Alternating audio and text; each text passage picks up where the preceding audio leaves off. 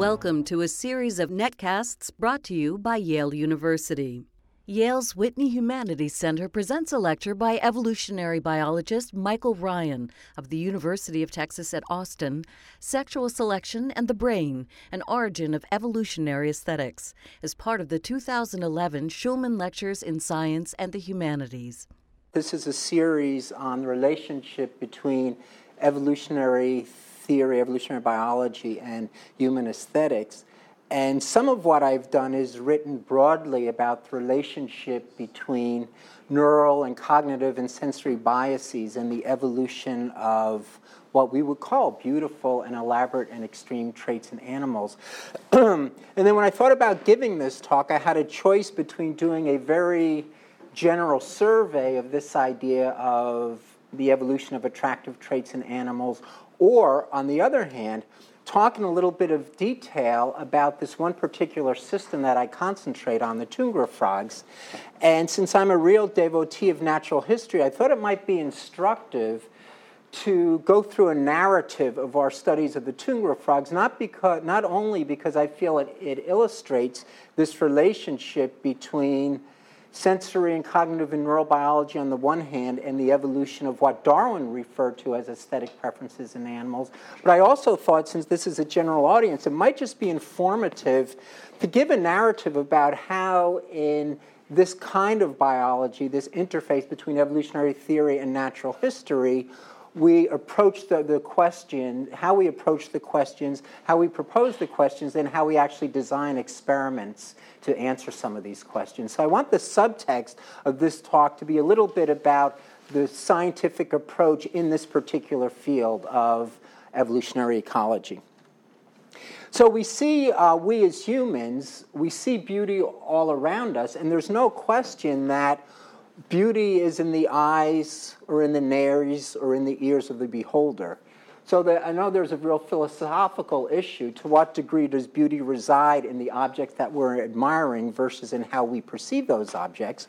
But certainly what Darwin tried to one of the many things that Darwin tried to understand is that how preferences for beauty came about in animals. So Darwin was accepting the fact that in many animals there was extreme beauty, and what Darwin was interested in, how did this beauty come about? And he was suggesting, as we'll get to in a second, that the animals themselves were generating selection that promoted the evolution of what he at least considered, and what most of us would consider, beautiful traits. Now, this isn't what Darwin's famous for. Darwin is most famous for proposing his theory of natural selection.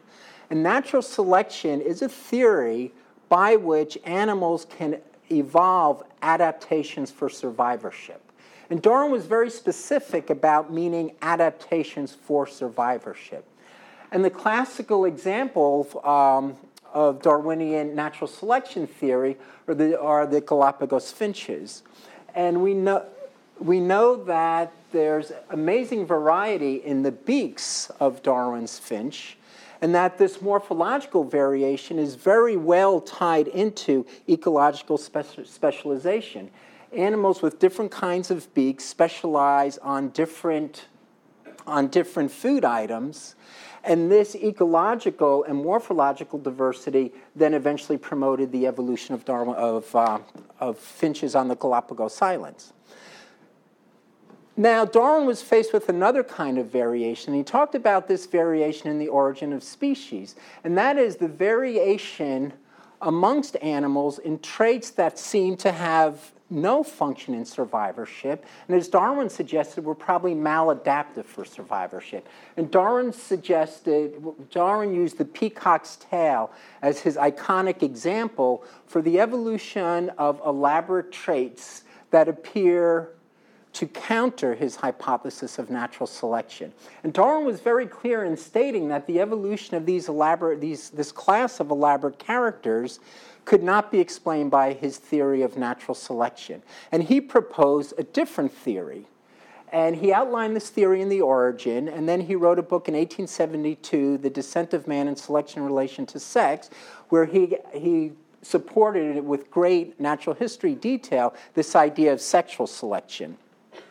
And just to read his quote, Darwin said that sexual selection doesn't depend on the struggle for the existence in relation to survivorship, but instead depends on the struggle of his existence between individuals of one sex, usually the males, for possession of the other sex. So sexual selection favors attributes in individuals that doesn't necessarily promote their survivorship, but promotes their ability to obtain mates. And some of these traits will run counter to survivorship. Some of them will be coincident with survivorship, but many of them actually are opposed by natural selection.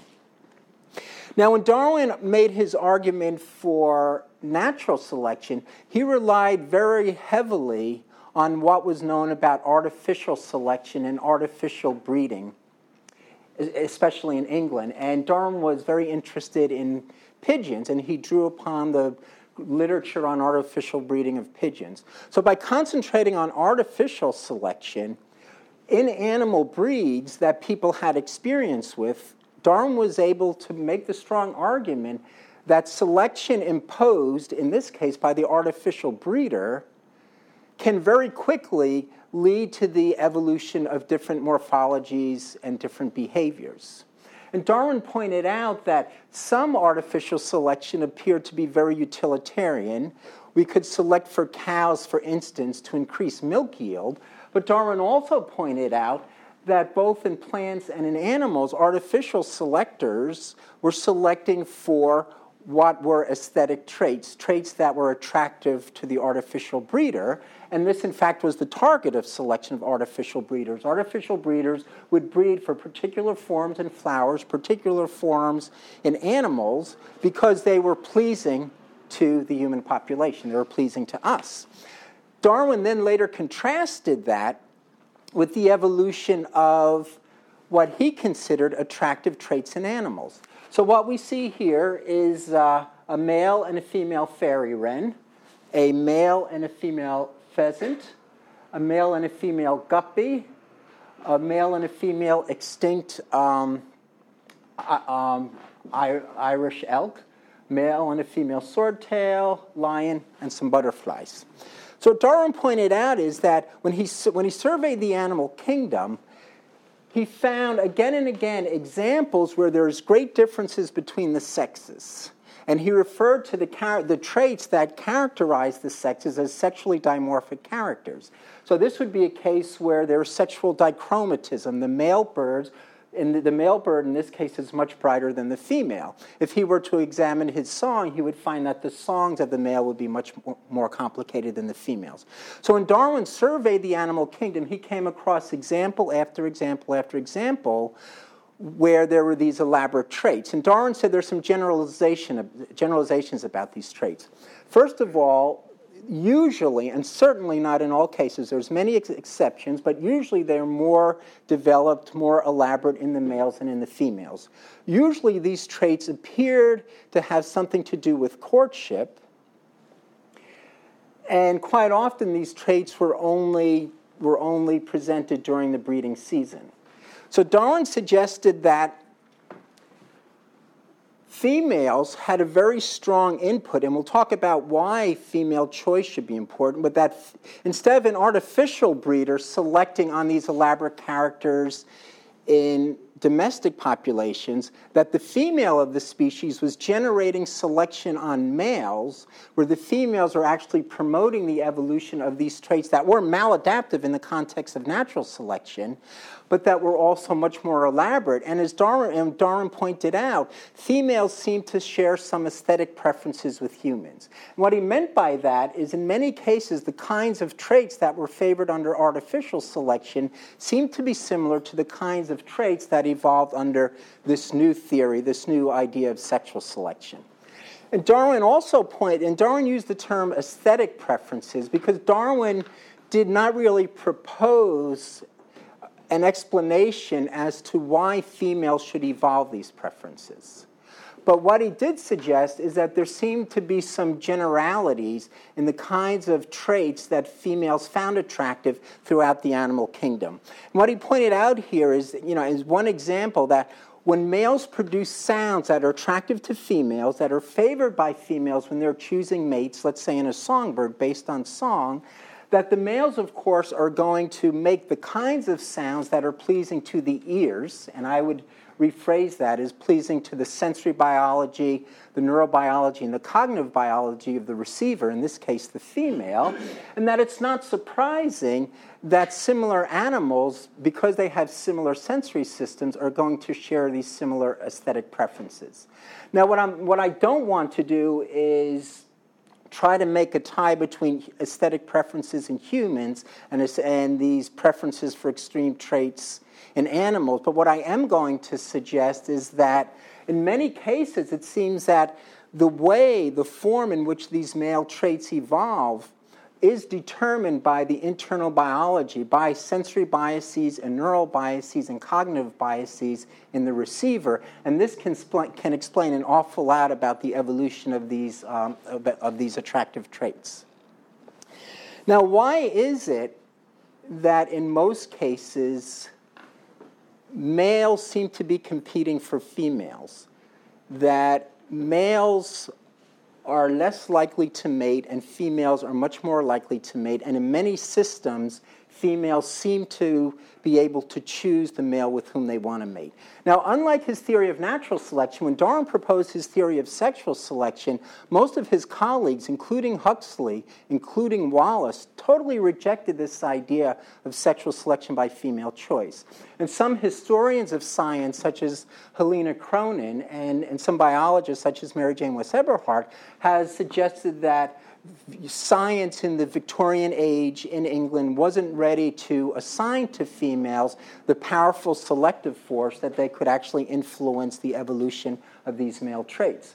Well, Trivers wrote an influential paper in 1972, which he referred to as his parental investment theory, and Trivers made a very simple point. He said, male gametes are small and female gametes are large. This is how you define male versus female. For biologists, none of the other traits are defining characteristics. The only defining trait to tell the difference between a male and a female is the size of the gametes. Size in gametes in almost all sexually reproducing animals are bimodally distributed. There's large ones and there's small ones. There's not a continuous distribution of gamete size. So Trivers said that females put much greater investment in their gametes than males put in their gametes. A result of this is that females are limited in the number of times that they can breed, and he suggested that there is a real premium on females to choose males very carefully, to be sure that they're mating with appropriate mates, perhaps genetically superior mates or healthier mates, and therefore there should be very strong selection for females to choose males. Males, on the other hand, in many species, can mate continuously throughout the reproductive season. And Trivers said there should be selection on males to mate more indiscriminately, but to mate often. And he suggested this in 1972, but the data that convinced Trivers of this, and Trivers has pointed out that it was Ernst Mayr, the famous evolutionary biologist at Harvard, who alerted Trivers to this paper that was published by Bateman in 1948. Bateman did a very simple experiment. He took fruit flies. He mated fruit flies 0, 1, 2, 3, or 4 times.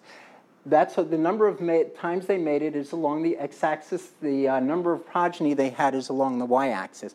What he showed, not surprisingly, is both for males and the females, if they don't mate, they have no offspring.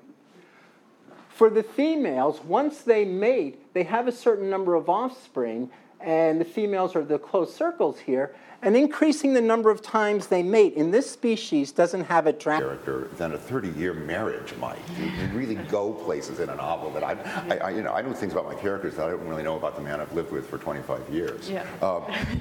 And one does hope that any member of any population who has had sufficient experience, intimate experience of others, the kind you can get from a good novel, is that much less likely to want to, say, carpet bomb whole nations. So there's that at the very least. But as a fiction writer, I am really primarily concerned with my character's experience of being themselves, and only secondarily concerned with their ideas, to the extent that they have any ideas. I sort of grew up with and aspired messianically to be a writer like Virginia Woolf or James Joyce. And, Clarissa Dalloway doesn't really have ideas. No. Nor does Leopold Bloom. They carry the novel along just fine without much in the way of an idea in either of their pretty little heads. And I think a philosopher goes about his or her work, Freudian, in the hope of success. And I think that a novelist, if he or she has any sense at all, goes about the work knowing that it will fail. That even the greatest novel isn't life. It's an imitation of life. And a few members of the historical population have done an extremely good job of approximating life. But I think, and it's part of what's sort of grand and gorgeous to me about the novelist's enterprise, is we know going in that we're not going to create life. We're going to do the best we can to approximate life. And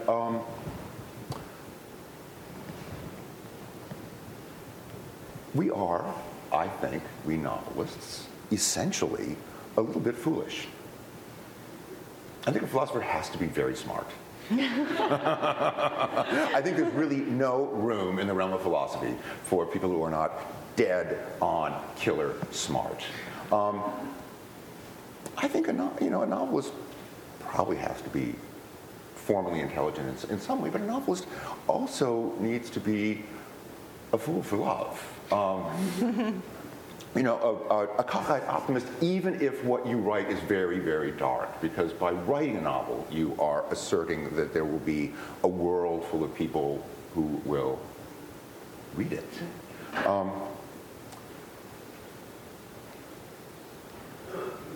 Some of the novelists I revere, people like Hemingway, Fitzgerald,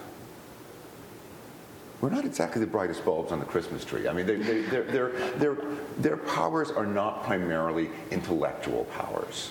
And we love them anyway. We probably love them in part because of that. I do think the novelist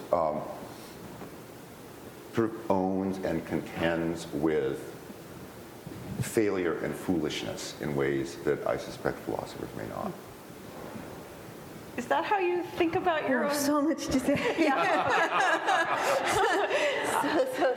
I won't direct it then. What's most on your mind to say when you hear this? Well, first of all, Harry, you realize that we're in complete agreement. I mean, that everything you said, I actually agree with. And including, one thing I do hope that was clear, that when I spoke about Dickens and Mr. Gradgrind and said so much for logical positivism, I was being sardonic, that this is what I call flirting dangerously with the genetic fallacy, that you tuck a philosophical point of view into the character, you manipulate your readers to feel a certain way about that character, and therefore to condemn the point of view that this is not kosher. This is not the way, this is not a refutation of logical positivism. It is the techniques are different. There's no doubt about it. So when I say, does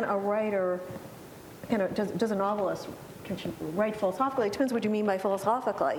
Can one do the time-honored and proven techniques of philosophy, this very important job of sorting out objective grounds that are compelling to all of us. Can you do that in a novel? No, that's not what the novel is about. And when I try to do it, it fails. I always have to be telling myself, you can't pursue these questions, which are the same questions. So there's an overlap of questions here, of concerns, of human concerns, and what the novelist can do is to show how these questions that can be clarified and made, with which we can make some progress in philosophy, how those questions are embedded in real human lives, in real psyches, that what makes one character, one person drawn to this particular kind of question and this particular kind of position is part of their entire being. But that's irrelevant to the business of philosophy, where all of that personal stuff you try to strip it away and just go at it with these rigorous arguments. That's the way to do it. So when I say, can a novelist be a philosopher while she's writing a novel? If the novel's going to really stink. I mean, that's not, they are two different disciplines. And that is why I think there is this tension, because here are these problems. I think what the novelist can do is to shed light on the psychology of philosophy. Philosophers, there's a philosophy of everything. Every domain, you got the philosophy of it. And so we're always taking the meta position. There's math, there's philosophy, there's language, there's philosophy of math, language, philosophy of art, political philosophy. There's also, I think, one can do the metagame on philosophy. There is a psychology of philosophy, and that there are different intuitions that are in play, and that they have to do with the whole person. And that is something that, for me, as someone who occupies this terribly uncomfortable middle ground, knowing how one ought to think about philosophy and wanting to embed them in novels, that is where I feel that I can shed some light, at least for me. What is it about the whole person that is arriving at this kind of... There are so many philosophical problems. Why are some of us drawn to one sort rather than the other? Why did I want to do philosophy of math or philosophy of science and not existentialism?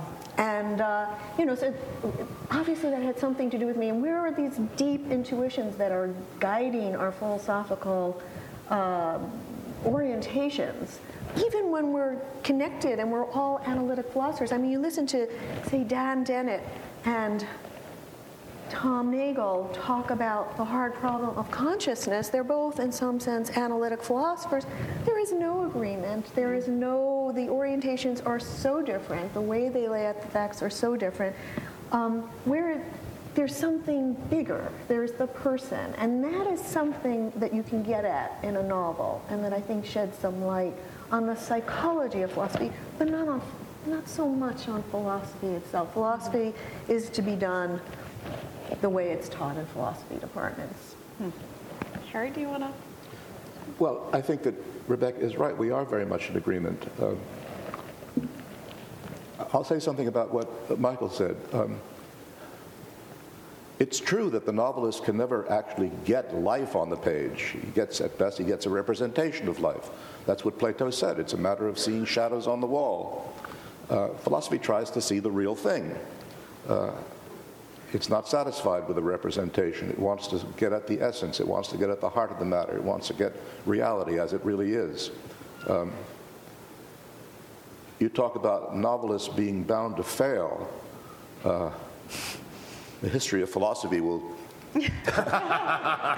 match you any time.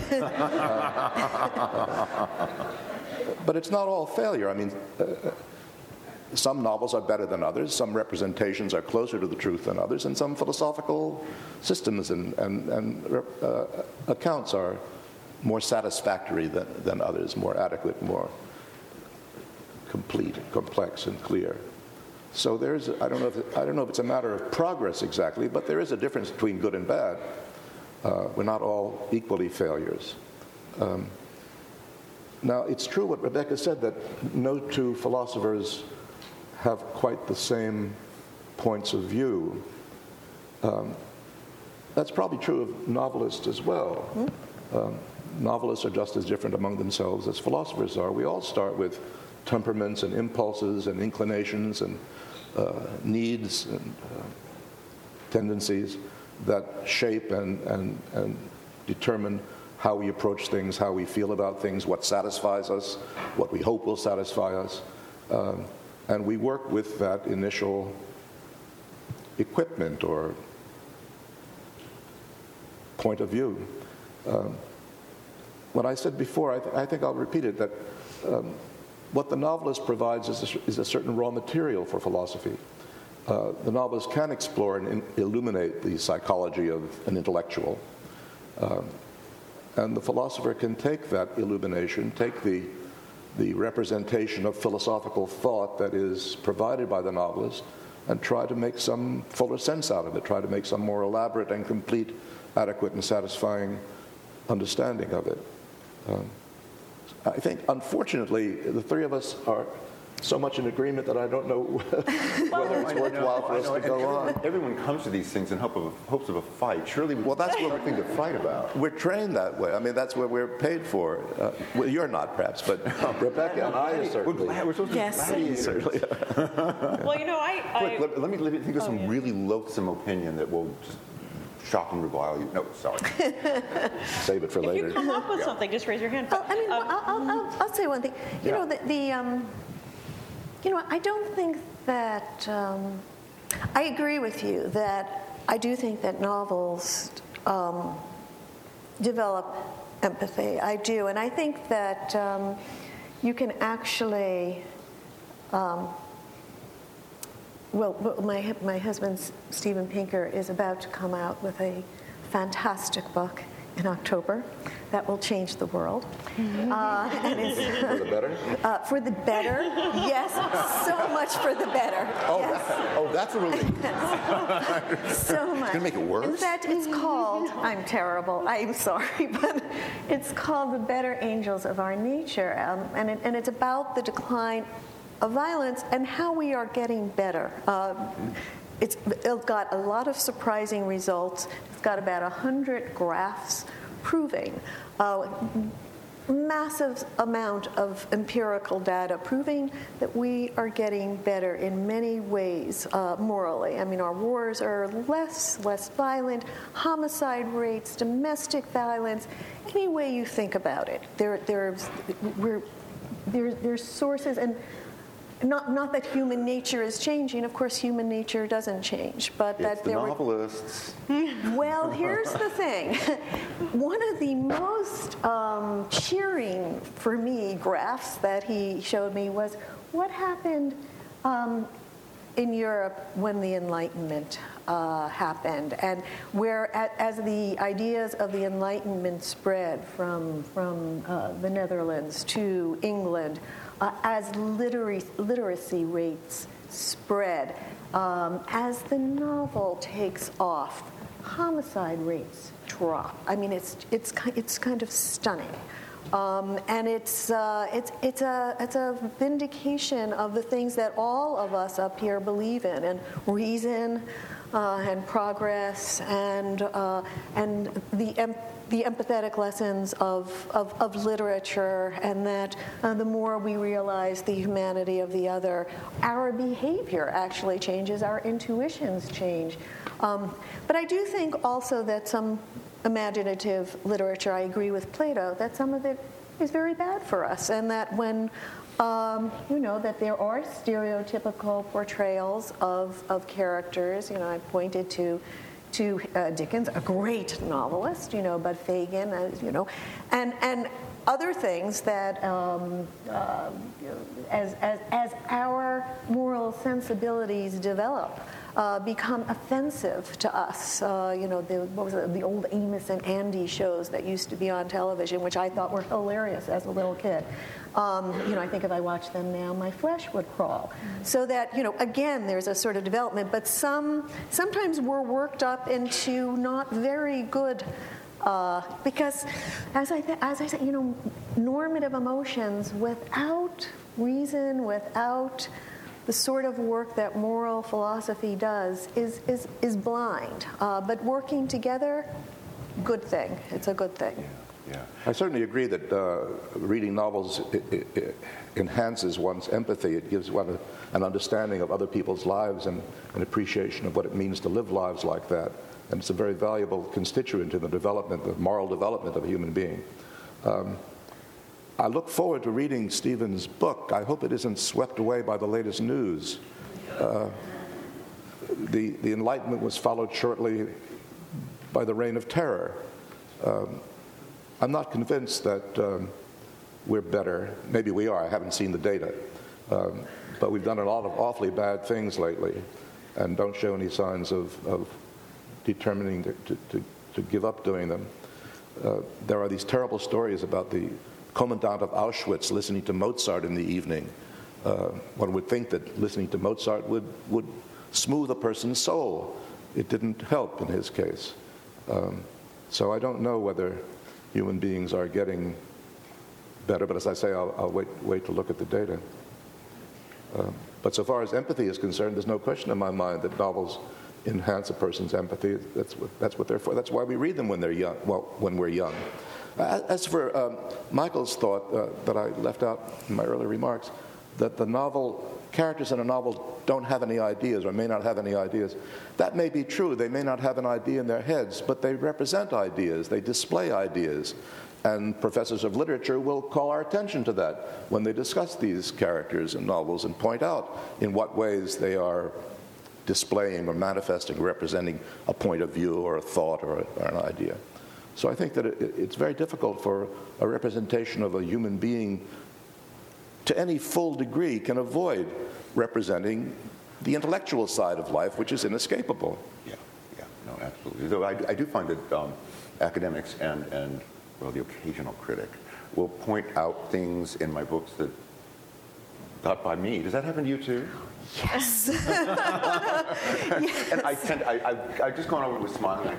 I'm glad you caught that. But what do you make? Yes. What do you make of that? That they've missed the point, or that you've missed the point? I think that I know for me that the writing of a novel is a sort of intricate combination of intention and intuition. There are things I do for a reason I could explain to you, and there are things I do, there are patterns I follow that just felt right for some reason or other. And I think I know what I'm trying to do as a novelist by going through draft after draft after draft, is trying to write books that are a little smarter than I am and a little deeper than I am. You're actually trying to pull something up out of your, unconscious, out of the linoleum. I don't know where it resides. But in a sense, you're trying to sort of get ahead of yourself as a novelist. And you want to maintain, I think, a certain very queasy mix of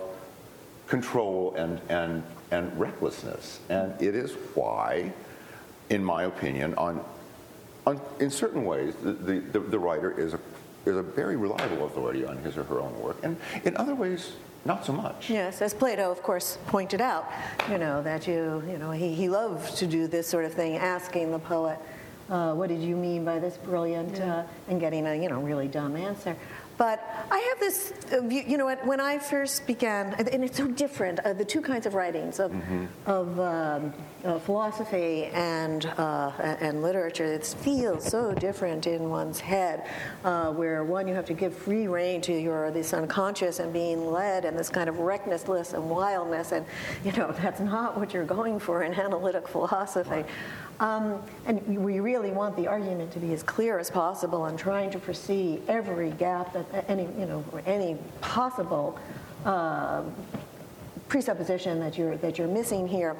So it's so very different. But that when I was a very young novelist and people would tell me, what they got out of my novel, I would think, what? I mean, where did you get this? And I was, sometimes quite horrified.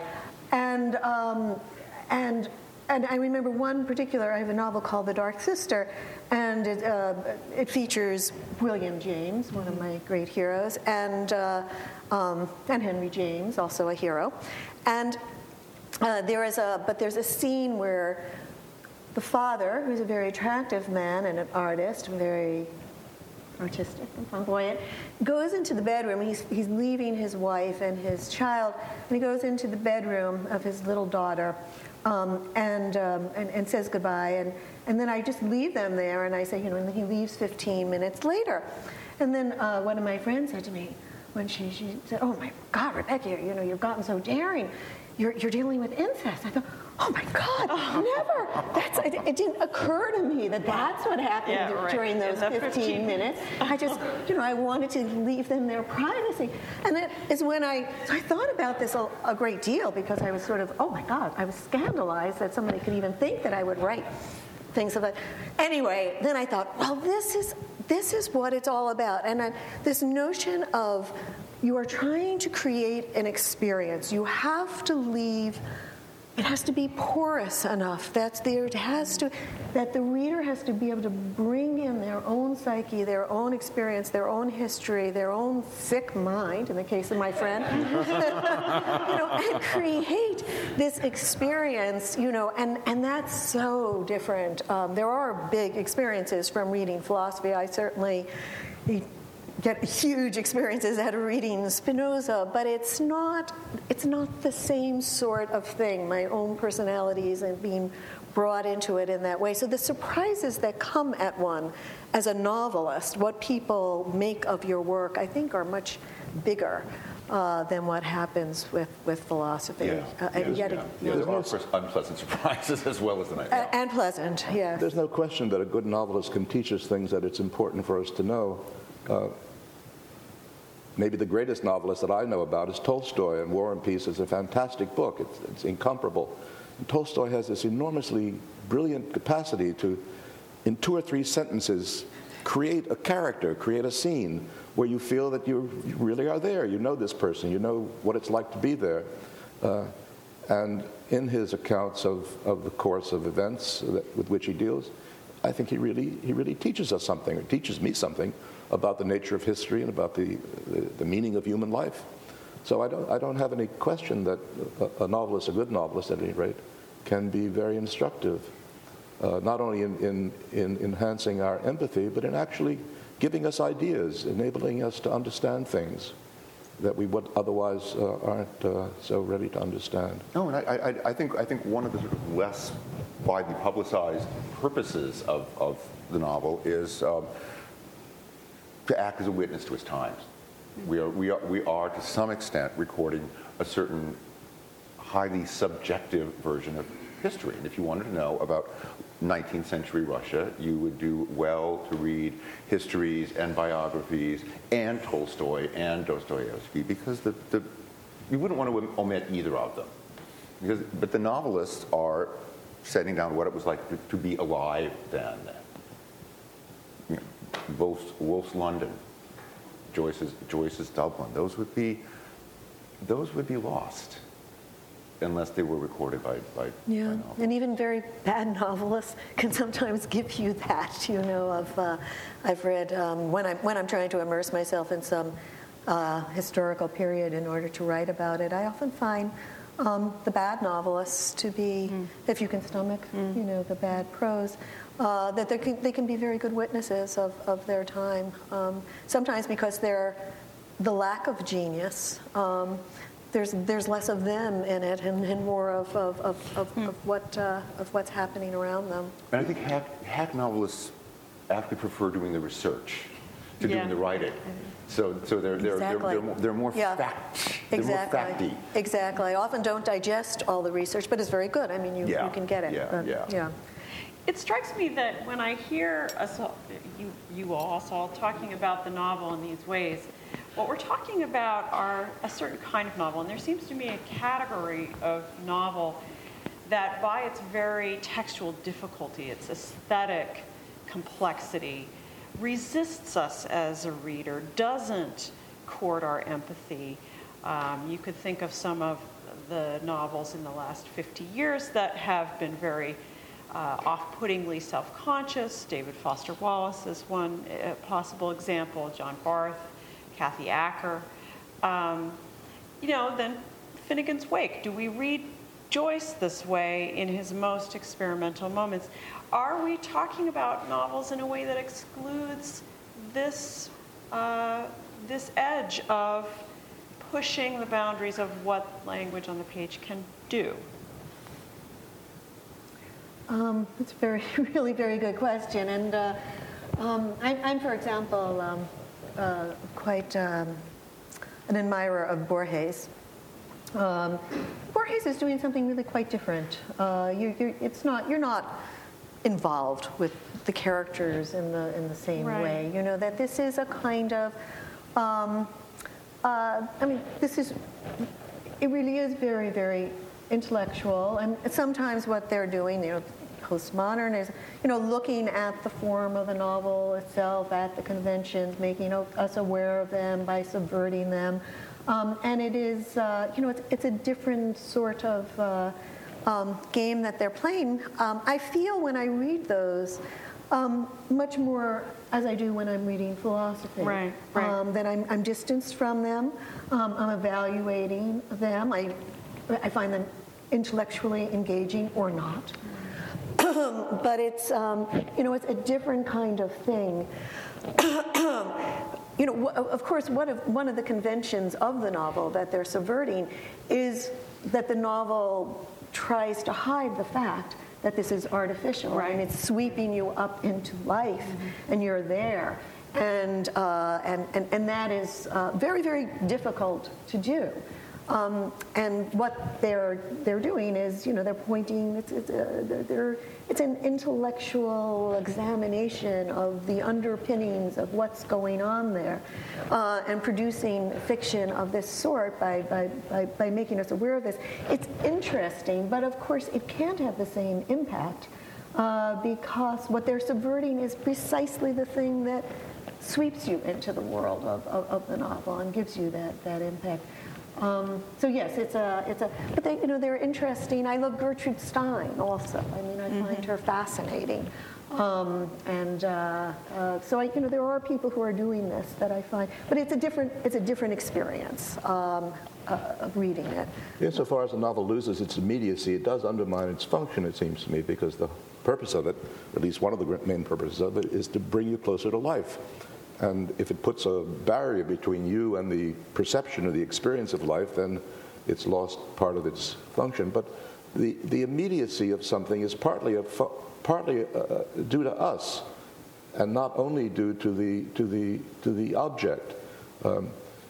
When I read a novel in a foreign language, I am kept at a distance from what's going on. But that's because I don't understand the language well enough. If I understood the language better, I would find the vividness and the immediacy that I'm looking for in the novel. And I think the same thing may be true of an experimental writer. May not, because the experiment may be a failure, but it may be possible that a different way of using the language succeeds in producing the kind of immediacy that the novelist is after once the reader is trained to receive it. Some writers actually manage to do both. Nabokov, I think, does both. Yeah. Oh man, what a genius. He's just amazing. So you can read it, just at the level of the characters, be swept into this story of, Lolita. There's an entire meta level going on there. And, and then you can read it on that level. And a whole discourse on the conventions of the novel. And he's playing with us. He's a chess player, and he is playing chess with us, and he's making his moves. And but you can read it, and you can make a good movie out of it because there's enough going on at that other level. That to me seems to be that's achieved. Oh yeah, this is really quite something. Yeah. Well, I think we who write fiction, or at least American fiction, are in a period in which it's sort of assumed that our books must be reader-friendly in some way. Every single person you mentioned is dead. Yeah.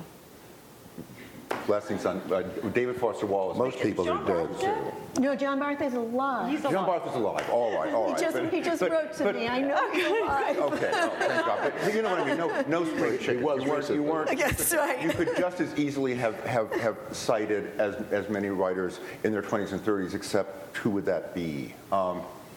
Which I don't mean. But let me say this. When I at the beginning, I teach writing, and at the beginning of the semester, we talk about some of the big questions, like what is fiction, what is its purpose in the world, why do you want to do it, and who is it for? Yeah. Which often elicits the response, I write for myself, to which I generally reply, I understand. And every night I go home and make a big elaborate cake and eat it all by myself. by which I mean to imply that a work of fiction is the first half of a relationship between the writer and the reader, though separated in time and space. There's something happening between the writer and reader that is complicated and funny and tragic and sexy and all sorts of things. But then when you read, when I read some European writers, like a great Hungarian writer, probably only read by me, Péter Esterházy. Of course. Yeah, who clearly feels no compunction whatsoever. Yeah. To seduce you in. Yeah. I'm reminded sometimes that assertion is actually sort of local and temporal, and something that we may actually find ourselves evolving back out of. Yeah. I mean, Kafka, for example. Yeah. Who was he writing for? And and of course he wanted it all burned. And it was, I don't know that he had anybody in mind. I mean, he would read to his friends. And then wanted it all burned. So I think, it varies, but I agree with you. I think that one of the most, I feel so grateful to be able to be a novelist and to have what I consider one of the most intimate relationships with strangers who are reading me. I wish there were more such strangers, but but any strangers who are having this intimate relationship with something that is somehow connected with me, and I agree with you that sometimes seems a little precarious how connected it is with me, these characters that come out. But it's such a profound relationship, and I agree with you. I think we write these things because Henry James had said he thought that the source of his writing and the source, I think, of his genius, he wrote to a young man, is his profound loneliness. And that resonated very, very deeply with me, that it's very, very hard to talk to real people. I'm always presented with their opacity, right.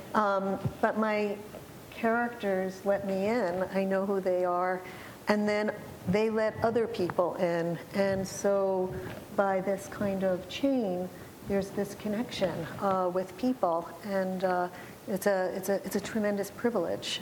It's interesting. The question of whom we are writing for, I don't think it arises in philosophy. I never think of that. Yeah. And my answer to the question would inevitably be, I write for myself. Mm-hmm. When I write something in philosophy, I'm trying to clarify my ideas. I try to write clearly and in an accessible way because I do hope to be read. But the activity is not essentially communicative. It's an activity of trying to find out what I think. It's trying to find out who I am, what my ideas are, what my mind is like. And I don't have anybody else in mind. That's very European. Is that so? I think. Well, again, I risk of repeating myself. I just think that we writers who live and work in America and are Americans are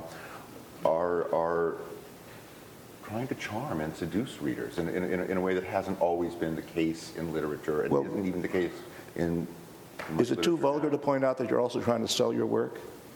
No, it's actually quite to the point. I think part of what's in the back of our minds is the idea that there are about 75 readers left. And so the whole idea of oneself as an eminence and someone, okay, approach me if you dare. You figure you're gonna be sitting in an empty room. Why? No one seems to want to rise to the challenge of me.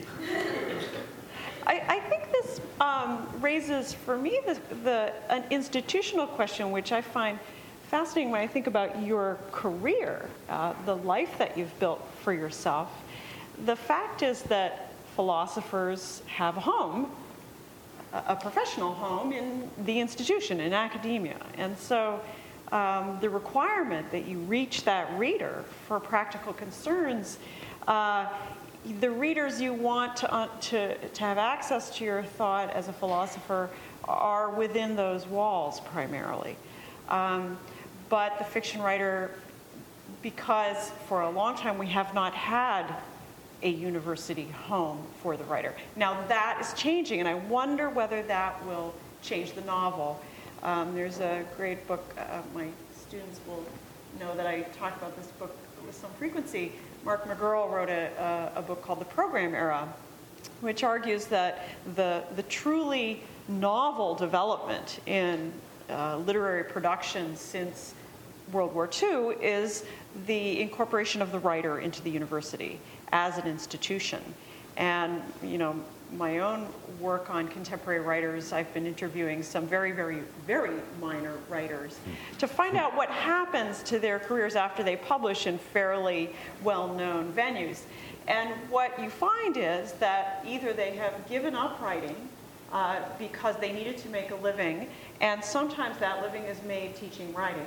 Other times it is made working in advertising or wherever. So that's one outcome, and the other outcome is that they get lodged in a university productively enough, lucratively enough, that they no longer need to live off their writing, and then they can be experimental, or they can be a little on the outside of the market. So, does that change where American writers will be able to go experimentally? So that's one thing that this train of thought makes me think about. But I also want to say, and this is just before we open up the floor, because I am going to do that shortly, is that if those novels that push you away are cognitively, analytically provocative, it may be that one would have to modulate one's claims about the genre as a whole in relation to philosophy, to the kinds of thought, Harry, that you insist need to be done in this dialectical manner, that there may be more thought of a rigorous dialectical quality going on in some kinds of novels, but we're just not talking about those novels so much. Another aspect of the institutionalization of creative literature is there are a lot of prizes for writers. Maybe not enough, but all writers should get prizes. There are plenty of prizes just for showing up. I don't know if you have that in mind when you write a novel, that it's possibly a Pulitzer Prize winner, or God forbid, a Nobel Prize winner. Yeah, that's really the kiss of death. But it's what a terrible thing that would be. There's another excellent book which I would just recommend to anyone, which is James English's book. Now I'm gonna the Economy of Prestige, I think it's called, and it's about literary prizes, and it's very convincing on this point that the prize, like the university, is a very powerful institution now. For the production of literary visibility, and that, of course, has its payoff in marketability. But you're positing that there are quite possibly very challenging and arcane and fabulous, but not so charming books out there that we're just not aware of. That would It's not that they're not being written. It's that we're not reading them. Yeah, I think it's partly that we're not reading it. You know, I would even take an example of a book that's not unknown by any stretch of the imagination. In fact, it's famous, but I think it's now rarely read, and that's Thomas Mann's The Magic Mountain. The talkiness of that book, the way that Hans Castorp and his friends up on the mountain in the sanatorium, Settembrini, thank you, the name had escaped me. These charming characters are not quite charming enough, I think, for today's readers. I'm quite fond of them, but when you try to teach them in classes, friends I have who use that novel in their syllabi, it's kind of a hard sell. And I think, so there are novels like this that in their day were found to be charming enough. I tried to read The Magic Mountain recently. I got through it, but with considerable pain. Even you, a philosopher, that's surprising. I read it in college, and I loved it. So it was, but there were different kinds of difficult novels. Yeah, right. That's not a difficult stylistic novel. This is not, so there are the deliberately distancing novels that are taking the tricks of the trade and making, kind of meta fiction out of them, showing, they are about the making of fiction, and they are meant to be distancing, and you find them fascinating or you don't. I think we writers find them more fascinating than other people, because we're very aware of these tricks, and it's interesting to watch them being played with. Then there are the ideas, that I have great fondness for, that take. I'm losing my voice, clearly. I haven't drunk. Oh, thank you. They take, difficult ideas, and like The Magic Mountain, and I guess I have tried to produce ideas, books that have that have ideas in them, or at least that have characters for whom ideas really matter. I mean, I'm interested in such characters.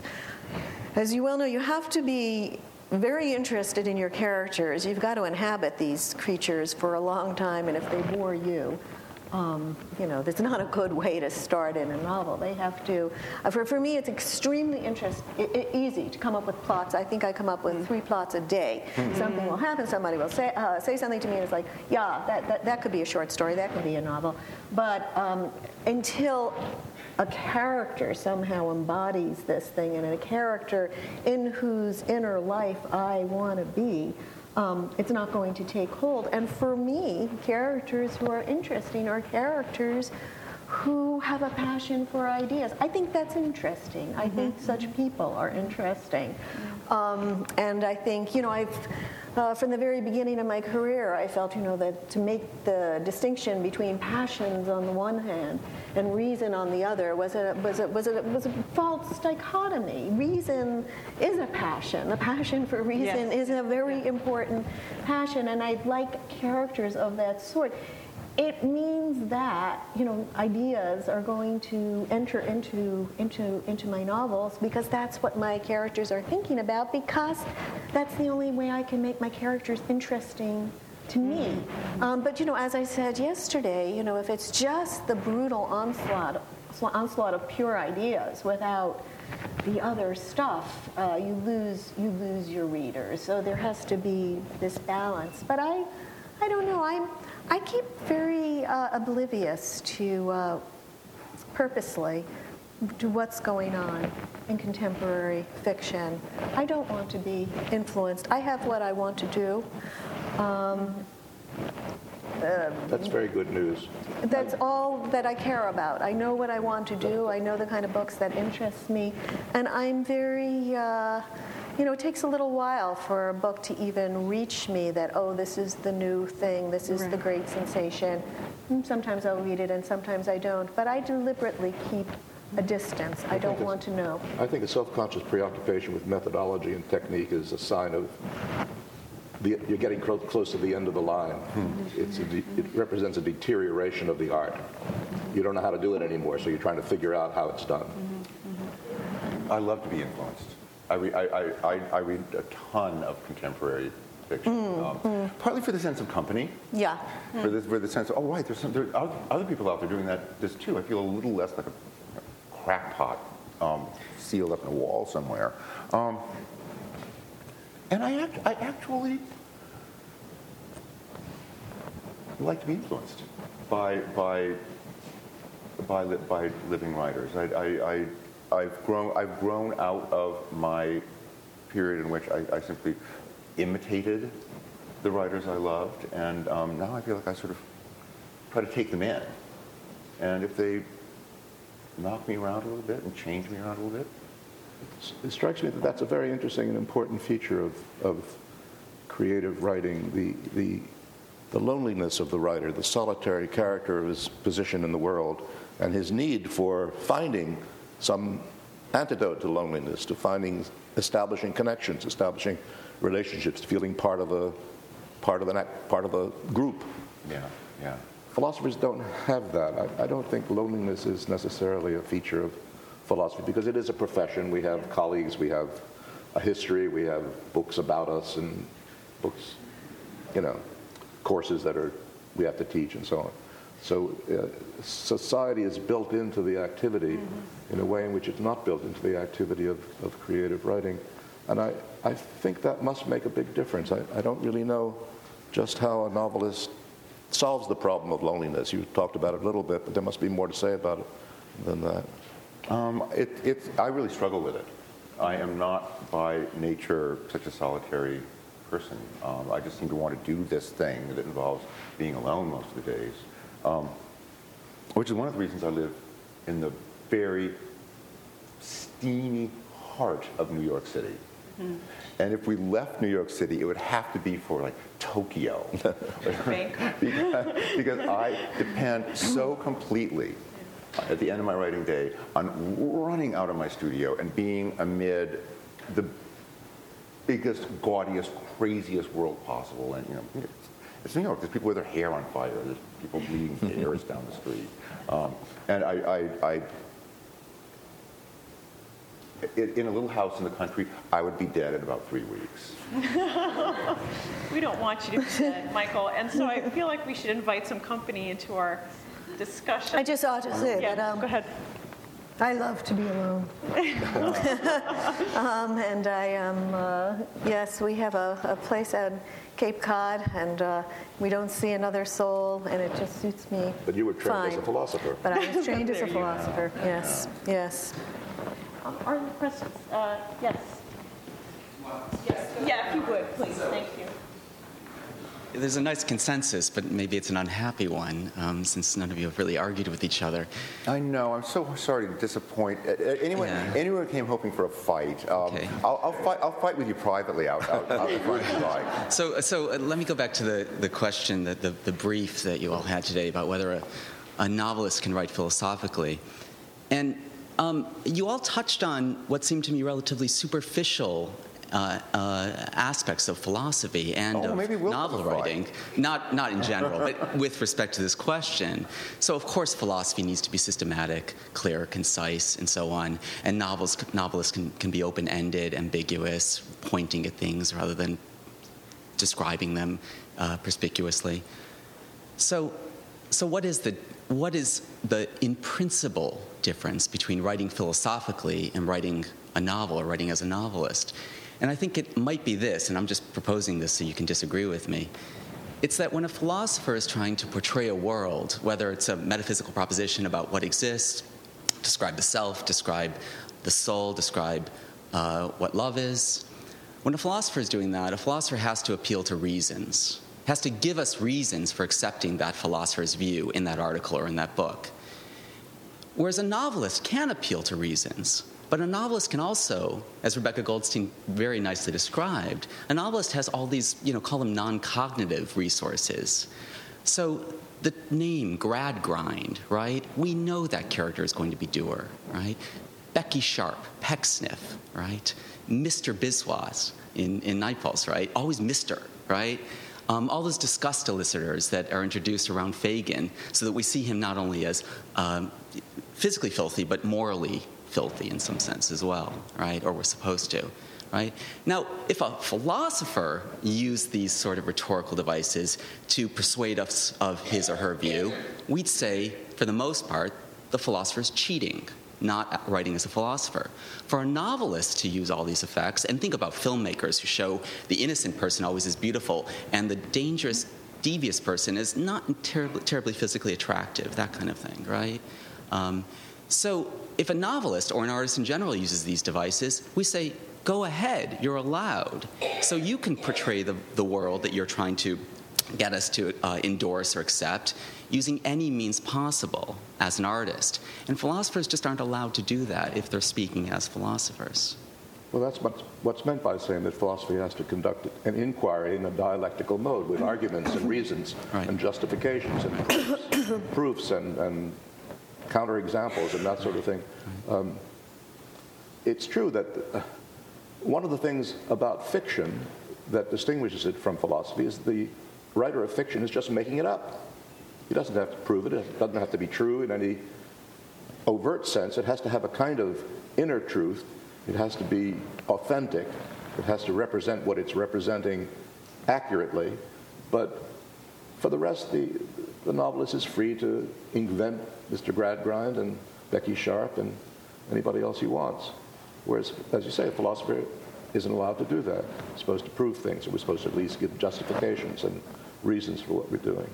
So I completely agree with you. I think that was pretty much the substance of what I was trying to say. I think you stink. Good, thank you. I want you to come up here now. But I would like to actually disagree with Harry.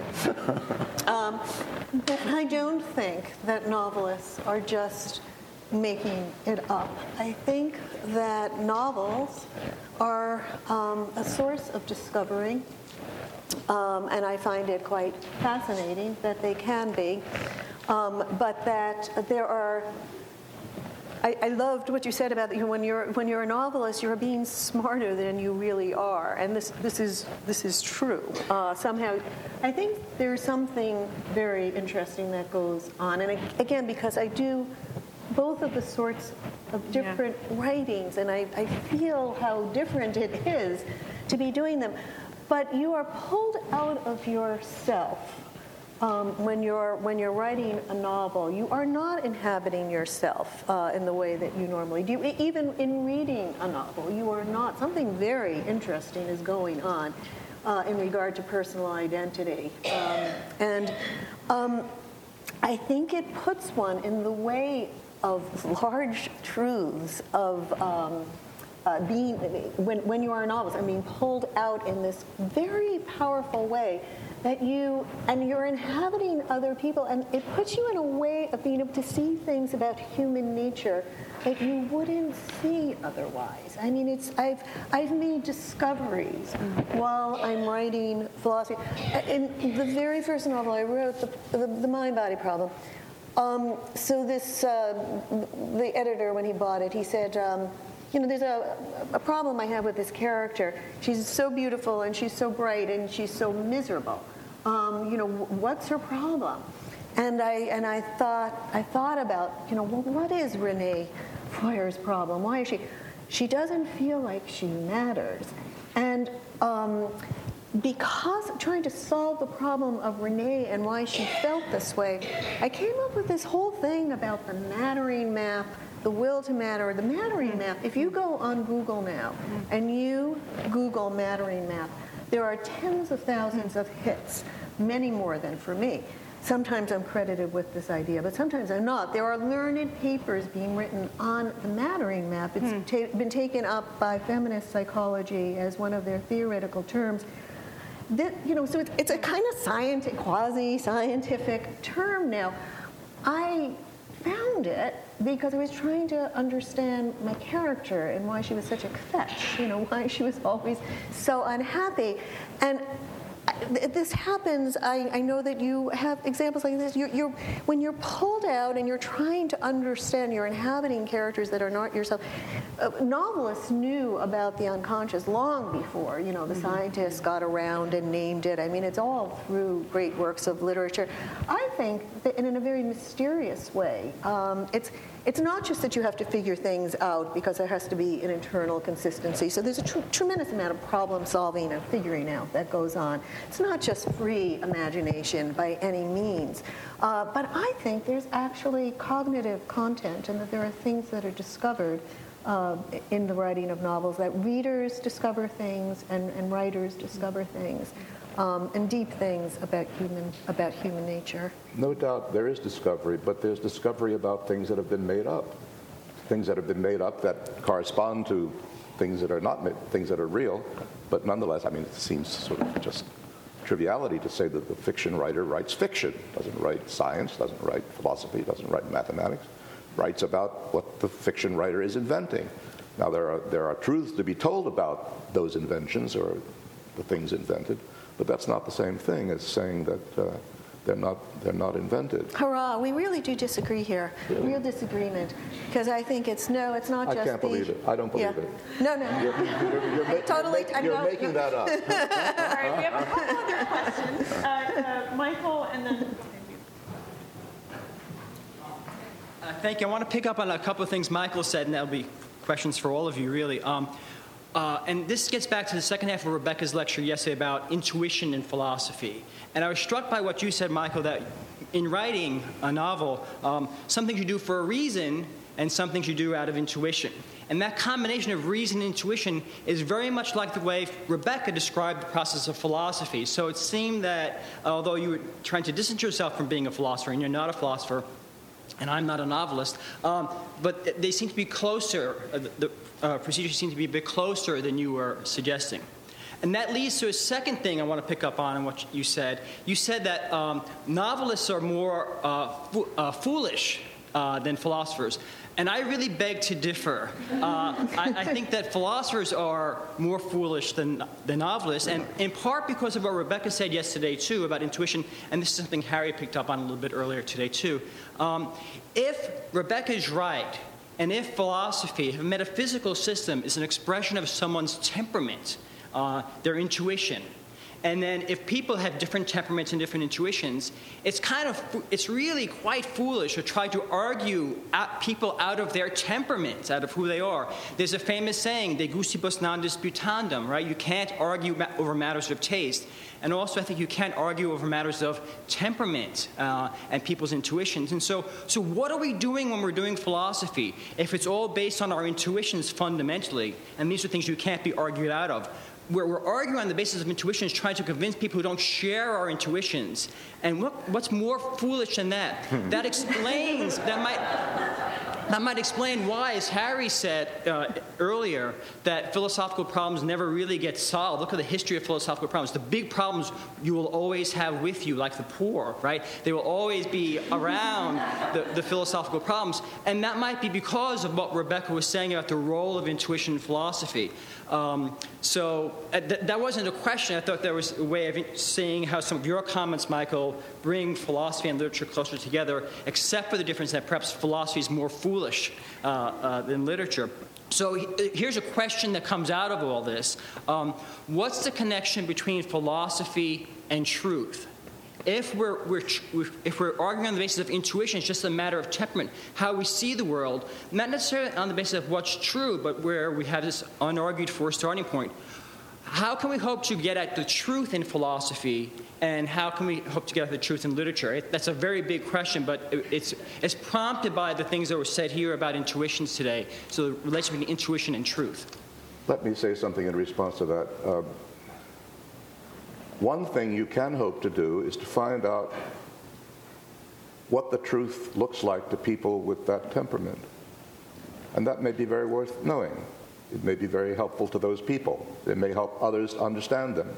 So it's not a futile exercise, even if it's not an exercise that is likely to produce the truth. The other thing I want to say in response to something that Michael and Rebecca said was, you said that you feel when you're writing a novel that you're smarter than you really are, or something. You said something like that. The end product, the novel is smarter than I am. Yeah. In philosophy, I think I don't know if I speak for all philosophers, I certainly speak for myself, we always feel that we're not as smart as we should be, that there's something other than us that we're after. There's a certain kind of objectivity that we aim at, a certain kind of impersonality that Rebecca emphasized in her talks.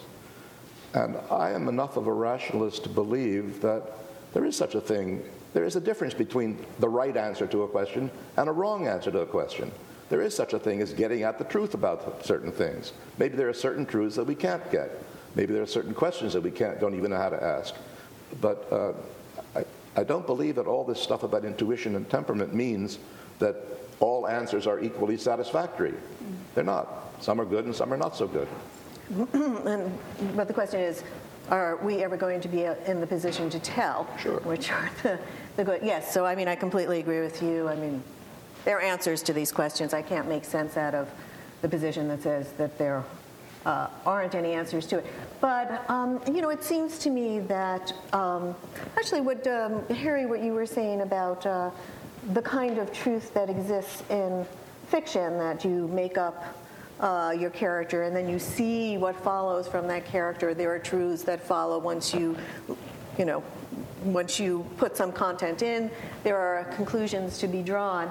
I don't completely agree with you. I think that there are other truths, extra literary truths that can be discovered within fiction. But I think it's very true in philosophy, actually. So that for me, for example, to take Spinoza on one hand and take Hume on the other, two perfect philosophers whose intuitions disagree on everything, right? Is there brute contingency or not? Is the explanatory fabric of the world complete or not? Can reason tell us how we ought to live or not? Here you have these two. They're both naturalists. That's true. They are both, although one.